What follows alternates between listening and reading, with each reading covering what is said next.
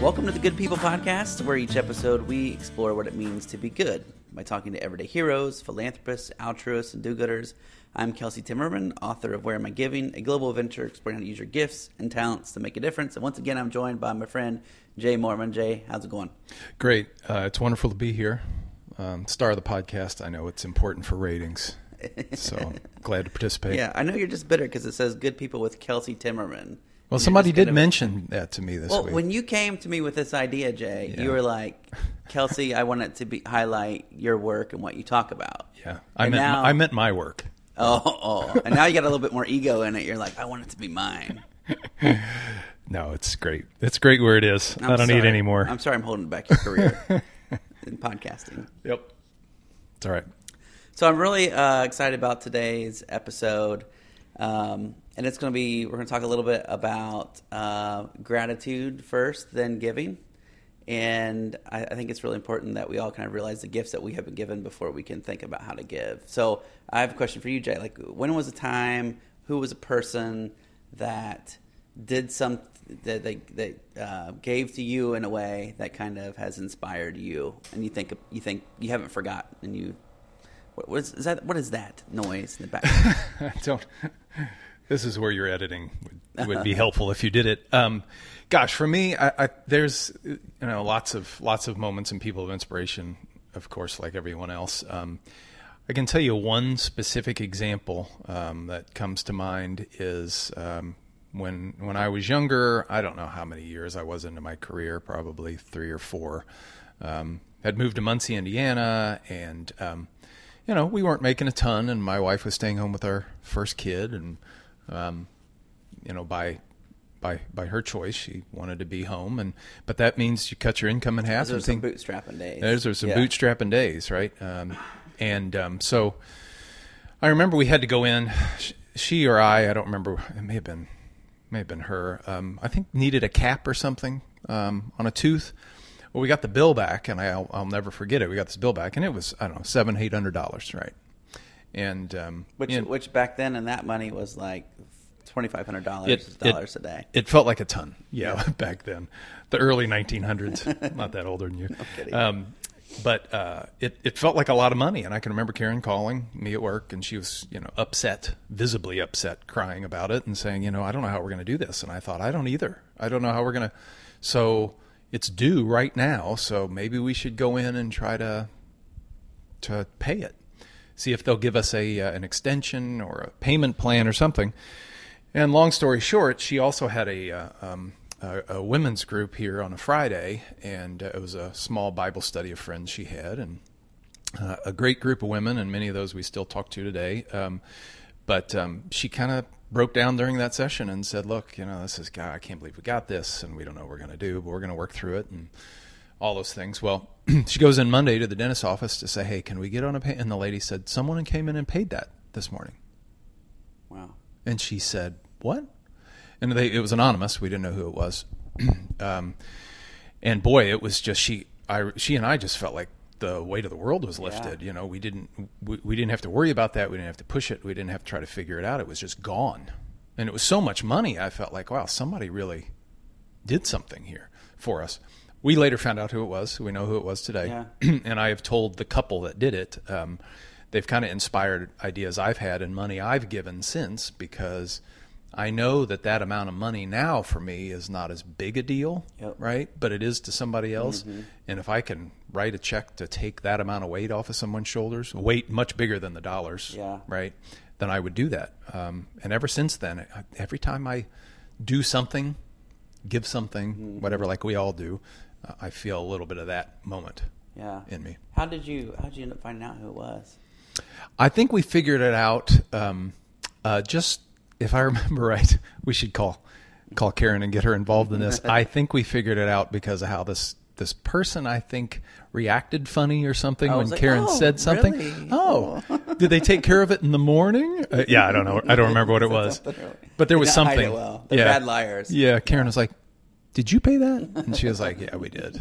Yeah. Much later, it wasn't hey, did anybody tell you about the bill I paid? It was much later and sort of removed. And but yeah, showed me what the feeling would be like, and it made me want to give that feeling, I guess. Yeah. Yeah. I mean, I've definitely been in similar circumstances to that, and I've had people just, mysteriously help out, gotten money in the mail, and realized, like, did we say something about the situation we're in? And just like magically appear. Being a single income author, supporting a family has had some challenges in the past. But to me, the experience when I think about this, it's kind of a big one. When I was working as a scuba instructor in Key West, I had to tie up to this shipwreck for these tech divers. And tech divers are people that they're going really deep. They have special mixes in their tanks and not just traditional air. So they're not water tourists. They're doing some work down there or something. Well, they were. I mean, it's still kind of recreational tech diving. Oh, okay. But the whole point is to go beyond the limits that a normal scuba diver would go. Yeah, got it. But me, as a normal scuba diver working on this boat, I had to tie up to this shipwreck first, and it was at about 150 feet of the water. And I think the deck was at 130 feet. Really, you shouldn't go any deeper than 100. So I jump in all by myself, which again, you're not really supposed to do. But hey, I'm working. This is what That's they're what all I there. do. Everyone knows I'm doing this. I'm jumping in the water, and I go down there, and I had done it before, but it was different this time. The rope, there was a rope line that was caught on the deck, so I had to swim down to the deck to get the line. So it was at 150 feet. Someone else's line. Yeah. So there was a current, and I was kicking, and there's something called nitrogen narcosis where you just like don't remember stuff. Like there's parts, and that's what happened to me. I just don't remember. I remember being underwater and looking at my air, thinking, I'm going to run out of air, but I shouldn't go up because I'm too deep. And just like that was my logic, and I just hung out, and like minutes went by, and I was just like gradually running out of air. So, and the boat was just up there wondering where the heck is Kelsey. So the captain saw my bubbles, which was pretty significant. So he saw my bubbles, and then one of the heads of the tech divers jumped in the water and just swam down to me. He's like, "Hey, you want to think about coming up?" Which is a pretty simple, not some great heroic act. But it breaks your brain out of it. I'm like, oh, yeah. Yeah, I need to come up right now. I should come up. And then I came up, and then I ended up having the bends and had to go into a chamber. But so the bends were the least of my worries. It was like being 150 feet underwater and running out of air. Then you're toast. Yeah. If I ran out of air and swam to the surface, I would die. And if they hadn't seen you, yeah, or taken the risk to go down there, yeah, they could have just said, well, I think about that. I think about people in my life, and there are a lot of people who've influenced us. I'm sure, whether just inspired us in some way or literally saved our lives in some way. Why are we getting all these text messages, Jay? We're all assuming the same text. It's our friend group. Oh gosh, Annie's inappropriate. So here we are trying to have this good conversation. I know, and Annie, your wife, again, is messing it up. Yeah, and she's not even here. It's true.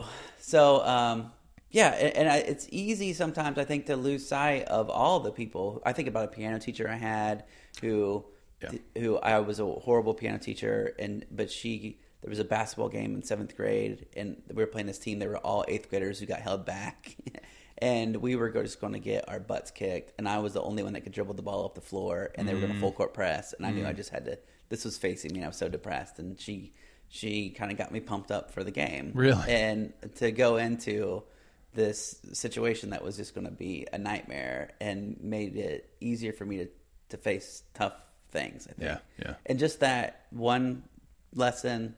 That one game. You haven't forgotten about it. Stuck with you. And we have mentors like that, or people we just bump into in our lives who kind of do that. Examples, So I was recently at Indian Hills High School in Cincinnati. Okay. And this is the second year in a row I've talked there. And last year when I was there, I happened to hear the speaker before me, a man named Roger Grein. And amazing guy, amazing life. And I got to hear him this year again, too. So this year I was like, hey, can I record your talk, Roger, because I have this wildly successful podcast, and I'm sure I could sell lots of sponsorships. Yeah. You're going to that next? Yeah. And so I recorded his conversation, so we're going to get here a little bit of Roger's story today. But we both listened to it, and I thought maybe the two of us beforehand could share it. The quality's not the best of the podcast. Yeah, if there was a Grammy for worst audio recording, this is the second episode you would win. Rosie's was first. Yeah. Great content. Yeah. I mean, Rosie's. It was my phone and I was writing on it. With my journal was on my phone, and I was writing on it. So that was probably that's probably the winner. Yeah, but this is close. This one is basically my recorder was on my lap. But hey, you got to put on your headphones. This is a podcast. Yeah. You want to feel intimate in your podcasting, right? You got to listen that way. You can't put it on the kitchen while you're frying bacon. You got to put your headphones on and listen up. Concentrate. I'm not sure this one, the audio, you could mow your yard, which is I listen to a lot of my podcasts because I mow too much yard. Yeah.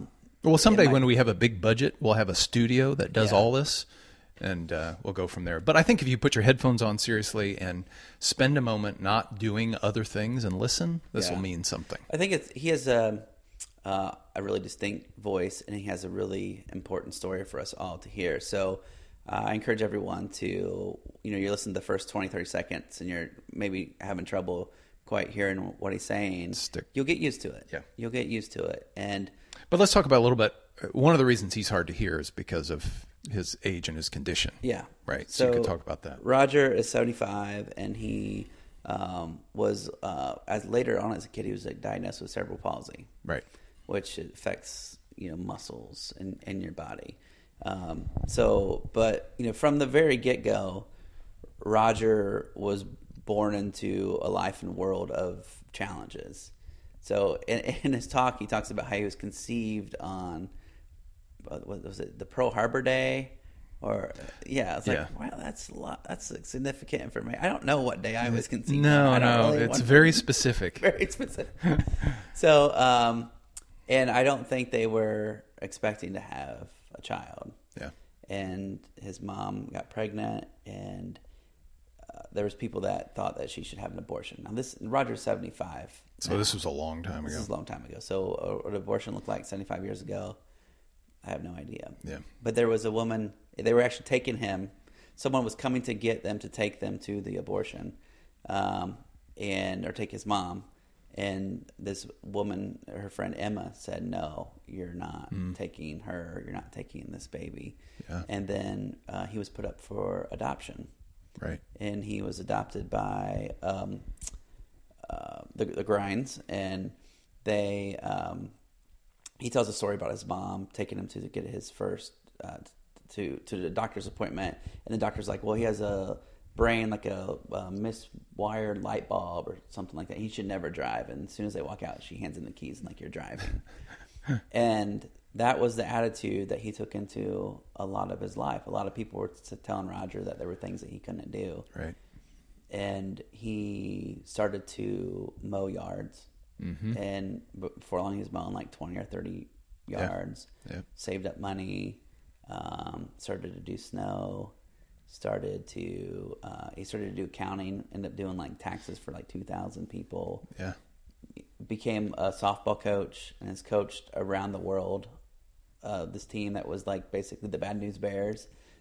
For a few years, they became like city champions in Cincinnati, then state champions in Ohio, the national champions and international champions. And Roger was their coach because the coach before had been fired or quit. And they're like, "Hey, Roger, would you do this?" He was the manager on the team. And so he's always just stepping into situations. And I wonder if, Roger does have certain limitations, but the focus and drive that he had. He just didn't know the word no. There was nothing that would get in his way. Even when he talked about trying out, I think it was the basketball team, maybe. Yeah. And he said he was, everybody made it but him. Mm-hmm. And you can see why with this, with who he is and physically who he might be. And then he's the manager, or the water boy to start, right? He just was like, I'm going to get in the canoe and paddle anyway and see where it takes me. And I thought that was really interesting.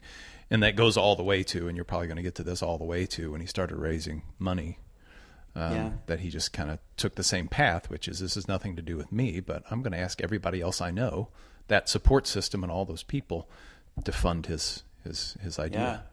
I mean, he talks about through the years he's had, he's choked on like meat, like because of was his condition, like 20 times, and had the Heimlich maneuver. Yeah. Like, here's someone that would not be alive if not for these 20 people having known the Heimlich maneuver and stepped away from their meal, their conversation, and did something. Yeah. So Roger saved up money through the years and lived simply. And this guy that a lot of people didn't expect a lot of made a significant amount of money, and saved a significant amount of money. Mm-hmm. And then he started to give it away. Right. And so he started this organization called Magnified Giving, and it works in high schools, and they give high schools like $1,000 for groups of kids then to decide on who they want to give to. So the day I was at Indian Hills, that's what was happening.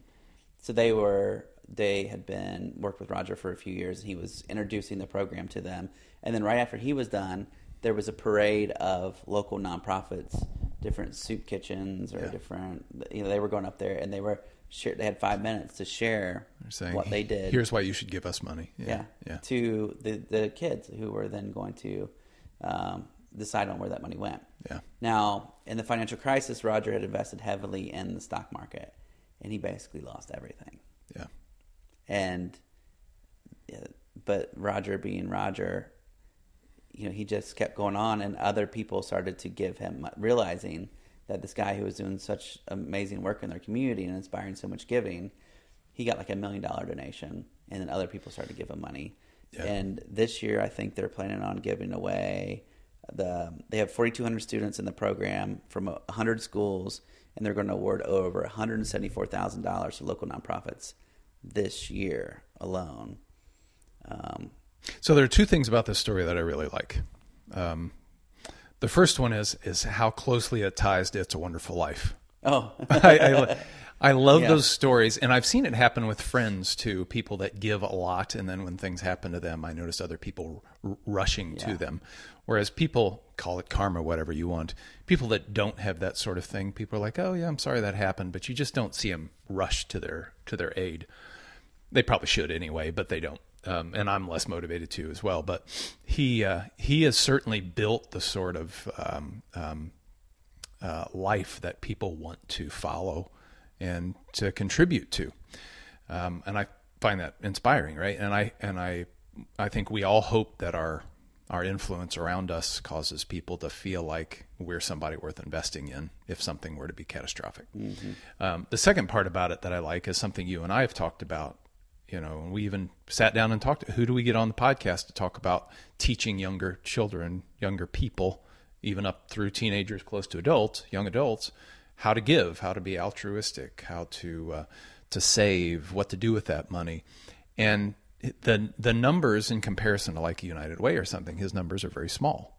But he is taking a bunch of people in that moment in their lives, right before they go to college or while they're in college. They're going to get jobs and they're going to start out their lives. And I think that group of people are going to think differently than I did at that age, because I had no thoughts about that at all. None. Yep.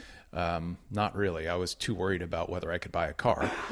But he's teaching them to think about how to spend their money and who to give it to and why you would do that and what it means. And then, like I said earlier, they're going to learn the feeling of it. Mm-hmm. So the $300,000, the $1 million, the whatever their base funding is right now, it won't be in his group. It'll be in some other charities or some other giving somewhere else.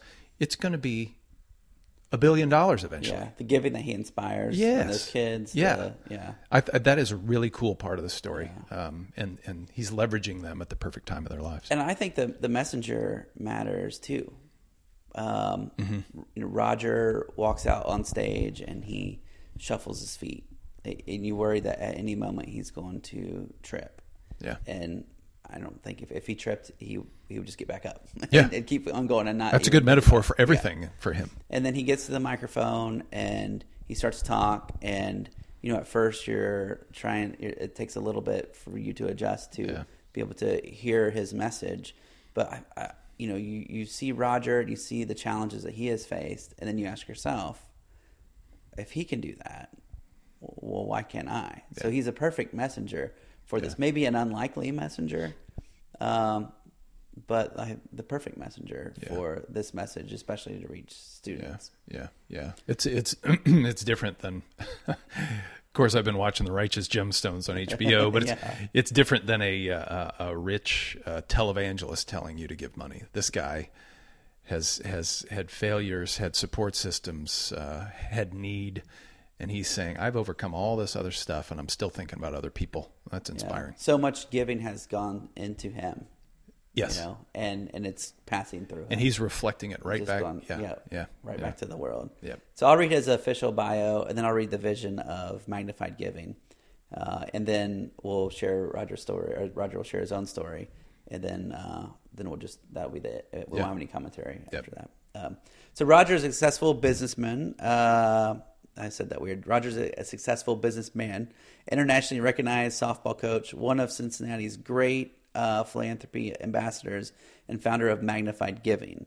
An entrepreneur since age 7, Roger made his first significant philanthropic contribution as a young teenager and has been freely giving of his time, talent, and treasure for the past 60 years. As a founder and coach of Jake Sweeney girls softball team, his teams won regional, state, national, and world championships. Roger has an amazing and inspirational story. In many ways, this isn't his official bio, but like all of a sudden you add the softball piece where he's like coaching teams around the world. Yeah. And it almost has like this Forrest Gump quality. Like, what? Yeah. He ran across the country? Really? And then I did this other thing that seems like to be this like tangent from the rest of his story. Yeah. And I'll share the vision of Magnified Giving. So you can go to magnifiedgiving.org to learn more about it. It's Cincinnati based, but they hope to grow beyond Cincinnati. So here it is. The vision for Magnified Giving is for every high school student in America, starting with the greater Cincinnati and Northern Kentucky regions, to someday have the opportunity to learn firsthand how to be generous and wise philanthropists, and have the graduates of the program educate, inspire, and engage the next generation of students. And I saw it firsthand. Roger is definitely doing these things. That is great. Yeah. Generous and wise. That's kind of the words I think of when I think of you, Kelsey. Thanks. I don't think that's quite. I feel like that's not. I feel like you're making fun of me, Jay. I'm not. So without further ado, Roger Grein.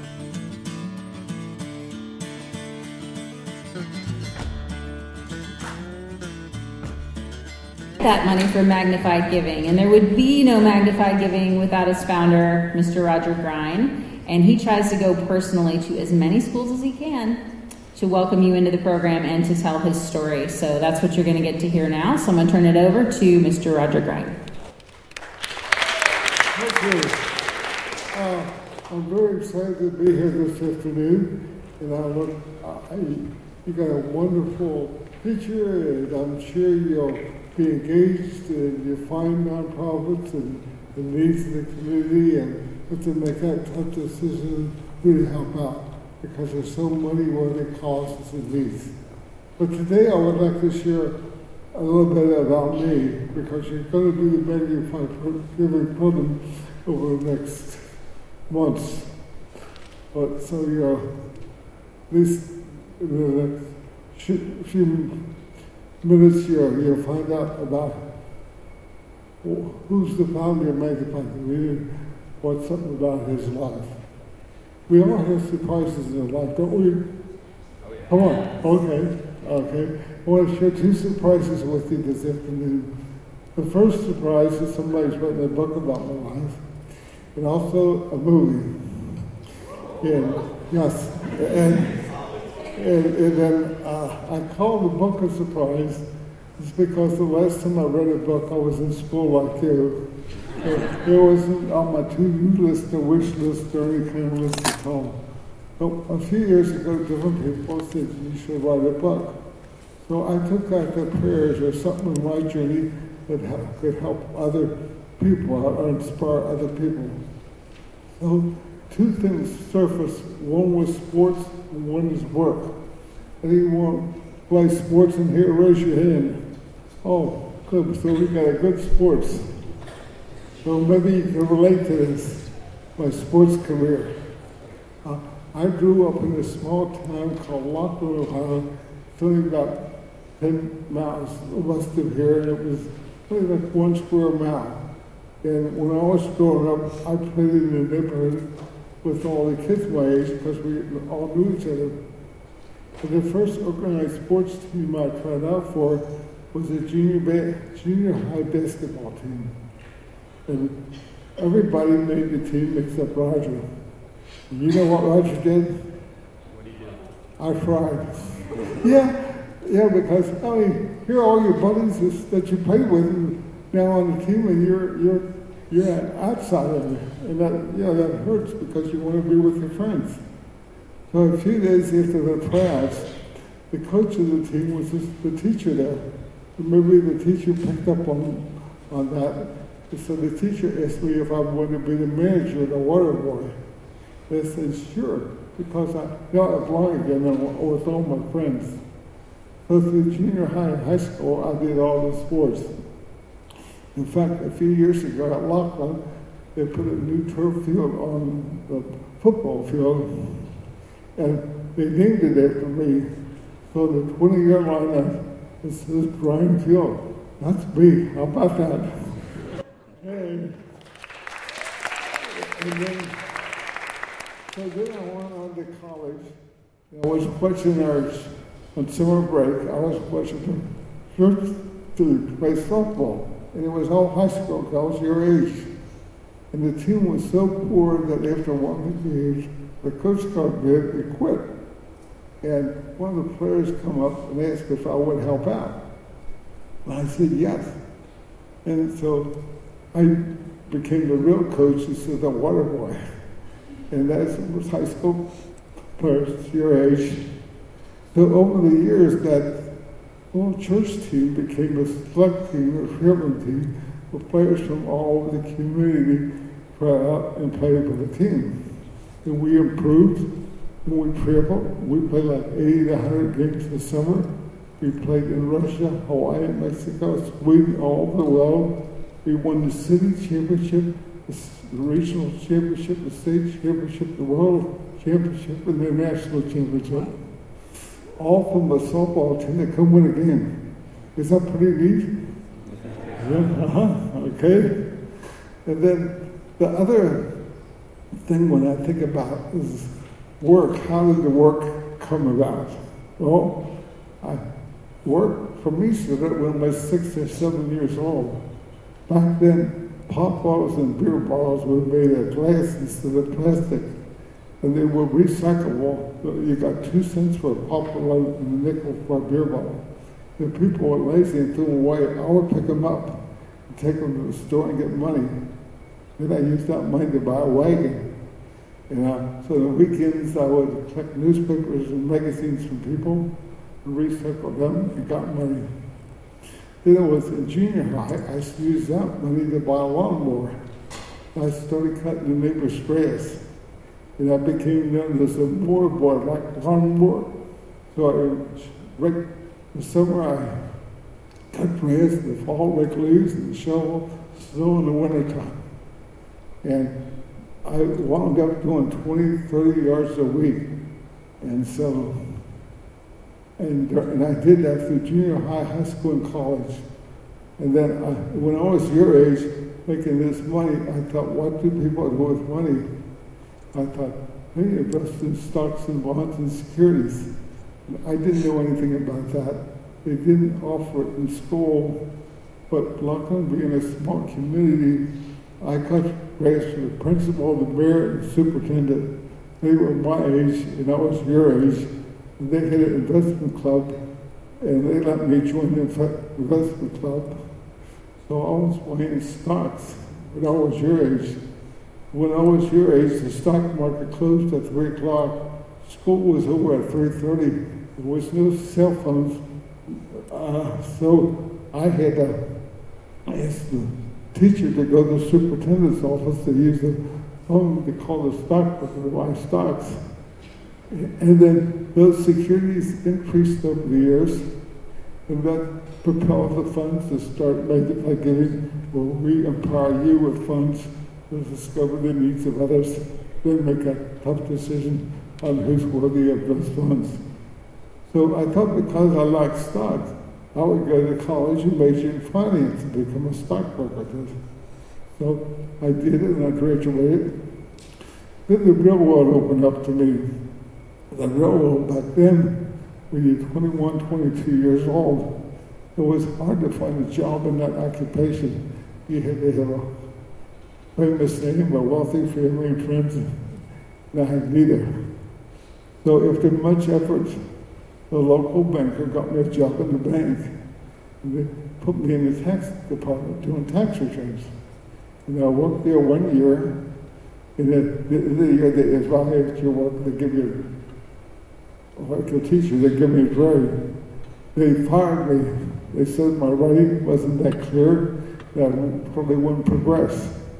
So once again, you're hurt because all your peers had jobs. And what can you do? Well, I could cut your grass, right? I could do your tax return, right? So I got a little business card made and put my name on it and pasted it around to the people I cut the grass for. Said, now I could do your tax return. So the first year I did 35 returns. Over the next 4 or 5 years, I wound up being a tax commissioner of 3 cities in town, wound up doing almost 2,000 returns, having a staff of people working for me. So I've been a successful CPA now for over 53 years. I still do taxes. So, thank you. So that's my work, and that's my sports. Now I have a question for you. What's the common denominator that Roger had to possess to succeed in sports and work? It's one word. To succeed in sports and work, what ingredient in my heart? What did I have to succeed in sports and work? It's the same word. Anybody want to take a guess? Yes. Hard work, that's for sure. Other? Yes. Motivation, that's right. Anything else? Yes? You're right. Determination, never giving up. Perseverance. I mean, it would be easy to give up, but this determination, sticking with it. Looking back as an adult now on that situation, I think that's how we grow in wisdom, understanding, and compassion. If something happened to us and we overcome it, hopefully if a friend of ours will have a similar situation, we're more apt to listen to them, understand them, maybe help them out. Does that make sense? But, not that we desire setback, but I think that's part of our journey. But I did say there's a couple of surprises. But then another surprise came in the form of a 4-foot, 9-inch lady. I call her Emma, that saved my life from abortion. I was adopted when I was 6 months old, and my mother would walk me heel to toe, because I shuffled my feet. And then when I was your age, 16, I went to get a driver's license. And she took me to the top neurologist in Cincinnati, and in an interview with me and Mom, the doctor said, Roger's mind is like a light bulb. It's got all these wires going to it, and his should short before somebody else's. So I don't want him to ever drive a car. It's unsafe. Well, my mother's name was Thelma, and she, when we walked out of the doctor's office, she handed me the car keys and said, to hell with him. And I've been driving the car for 60 years. How about that? Hey, that's your mother's life, right? And later on, my wife, I found out that I had cerebral palsy, and I didn't know what that was. And here is it's an injury at birth that affects your motor skills, like your speech, your walking, you're choking. So in my case, it affects all three. I've choked on meat over 20 times. And fortunately, someone there knew how to use a Heimlich. If not, I wouldn't be standing here today, because they can't call the life squad. Well, they can, but you will be dead by the time they get there. So raise your hands if you know how to use a Heimlich. Good. So the rest that don't, you'll have to find out, because they'll show you in 30 seconds. You never know how you can save a life in your career. And then, like I said, I was adopted. So a few years ago, I was adopted through the Catholic Social Services here in Cincinnati. So I went down to the main offices downtown, and they read me the birth records. And lo and behold, my birth parents lived in western part of Cincinnati. My birth mother's name was Dorothy Wang. My birth father was Bob Bowley. And so my birth mother lived in Thompson Road. No address, no phone number. 50-something years old records. So that afternoon, I rode out to find Thompson Road, which I did. I thought I could say, well, I could have had friends here, I went to school here, and there was an older lady out making leave. And I thought she could be of my birth mother's generation. So I pulled in the driveway and asked Dorothy, my birth mother. And she said, sure, I went to school with her. So she pointed out the house that she lived in. And I went up and knocked on the door. A young lady answered, and I asked, Dorothy? She said, no, I bought the house from her estate. She fell down the steps, and the steps took her life. So I walked down and saw where she fell. And then she said the neighbor lady found her. So I went to the neighbor's lady's house, and she showed me a picture of my birth mother, Dorothy, told me a lot of things about her, and told me where she was buried. I went from her house to the cemetery to find her grave. So for 50-something years, knowing that you were adopted with 8 hours standing at your birth mother's grave, it was overwhelming. There was a lot there to process, to internalize. And then my birth mother had a brother and sister. So that meant I had an uncle and aunt. So a couple of weeks later, I got the nerve to call my uncle. Put 2 and 2 together, he knew his sister had a child at the wedlock. But never thinking after 50-something years, I'd challenge her up.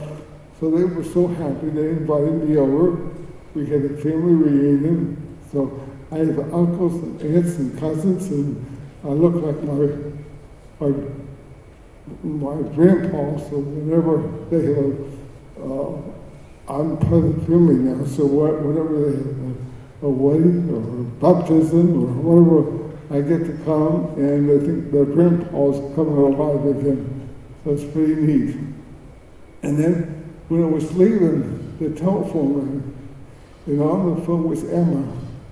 She was my birth mother's best friend, and she was calling from the hospital in Albuquerque, New Mexico.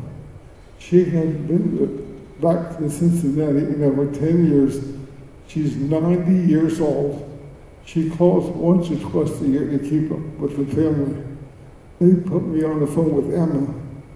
Emma tells me the whole story.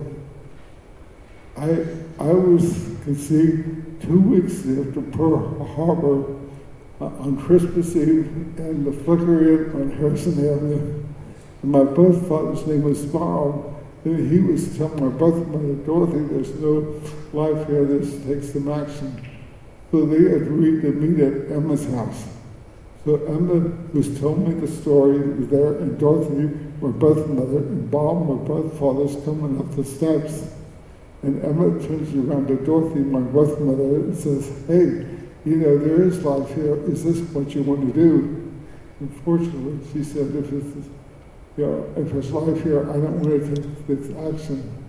So when Bob, my birth father, got up the steps, she raised her fist and said, get the heck out of here. You're not taking no life today. I'm crying, she's crying. She said, I never thought I would see or talk to the boy I saved. So she kept this to herself all these years.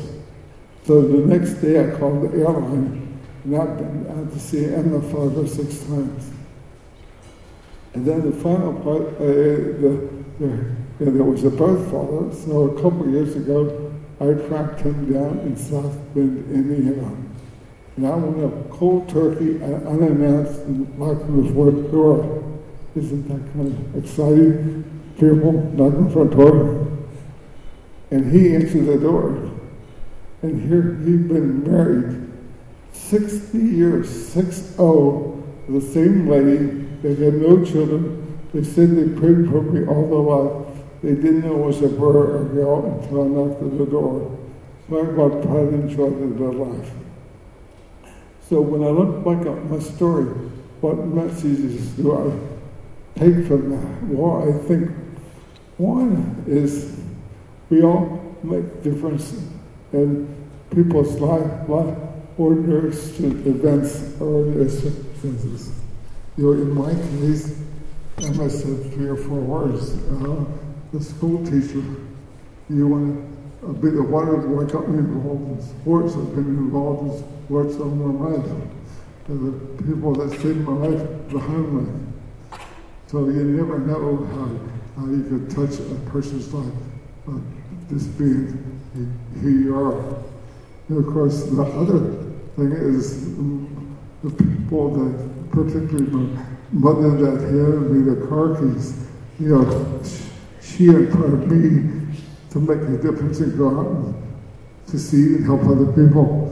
So I'm passing the car keys to you, that you'll do the same, be an instrument of God's love to other people.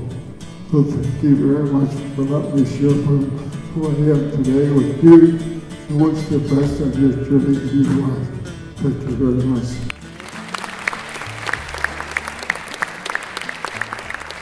Thanks for listening to the Good People Podcast. Special thanks to my friend Jay Mormon for co-hosting, and to Cliff Ritchie for the great tunes. You can listen to Cliff on Spotify, or find him at Cliff, RITCHEY, art.com.